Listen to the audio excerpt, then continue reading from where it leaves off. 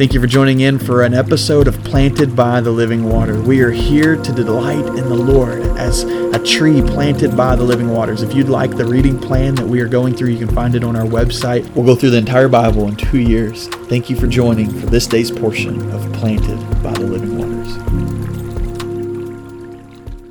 Revelation chapter 1 verse 9 says, I, John, your brother and partner in affliction, kingdom, and endurance that are in Jesus, was on an island called Patmos because of the word of God and the testimony of Jesus. I was in the Spirit of the Lord's day, and I heard a loud voice behind me like a trumpet, saying, Write on a scroll what you see and send it to the 7 churches, Ephesus, Smyrna, Pergamum, Thyatira, Sardis, Philadelphia, and Laodicea. Then I turned to see whose voice it was that spoke. And to me, and when I had turned and I saw golden lampstands, 7 of them. Among the lampstands was one like the Son of Man, dressed in a robe and with a golden sash wrapped around his chest. The hair of his head was white as wool, white as snow, and his eyes like a fiery flame. His feet were like fine bronze, and it is affired in a furnace, and his voice like a sound of cascading waters. He had 7 stars in his right hand. A sharp double-edged sword came from his mouth, and his face was shining like the sun, full of strength. When I saw him, I fell at his feet like a dead man. He laid his right hand on me and said, Don't be afraid. I am the first and the last. I am the living one.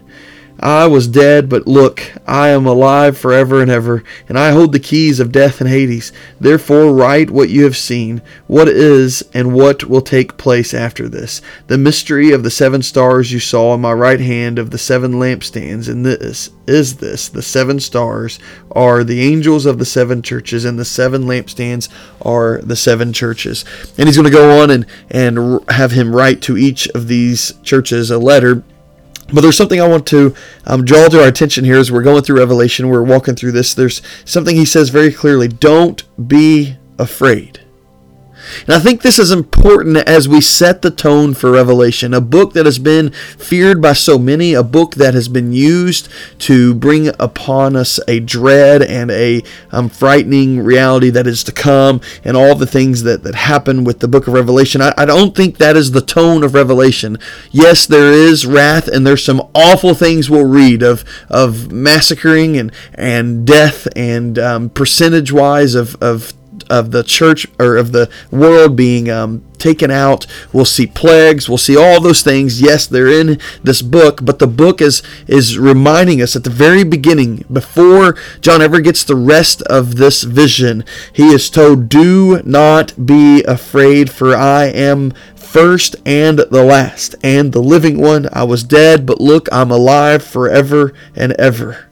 I hold the keys to death and Hades. This is important as we're going to read about a dragon later on representing Satan. It's important as we're going to read about all of the plagues that come, and it's going to be important as we read about Babylon falling and this prostitute woman that lures in everyone around her riding on a beast. All of this imagery, all of this symbolism that we're going to read in Revelation. It's going to be so important to remember what Jesus tells John at the very beginning before this vision starts being truly recorded in what we have in the book of Revelation. He says, Do not be afraid. I am the first and the last and the living one. I was dead, and look, I'm alive forever and ever.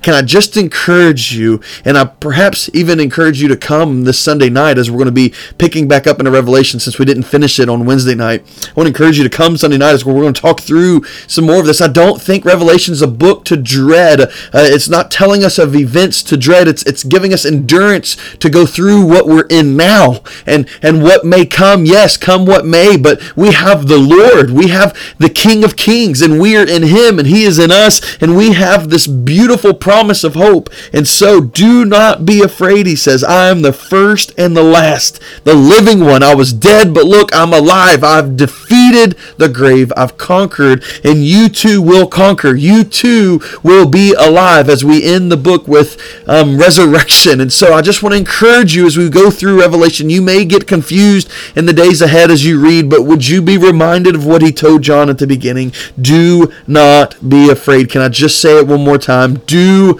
not be afraid. I am the first and the last and the living one. I was dead, but look, I am forever and ever. I hold the keys to death and Hades. Would you feel the Lord's touch on you, as maybe you have fallen down in reading this book before, or will find yourself wanting to fall down? And would you feel his hand on you today? And would you hear him speak as he lays his right hand on you? Don't be afraid. I'm the first and the last. Father, thank you for being the first and the last. Father, thank you for the hope that we have in you, Jesus. Father, I pray that as we read Revelation, it wouldn't be something that we just fear, but we would not be afraid, recognizing you and your role and who we are in you, Lord. Oh God, we love you. We thank you. Thank you for courage in your word. In the name of Jesus we pray. Amen.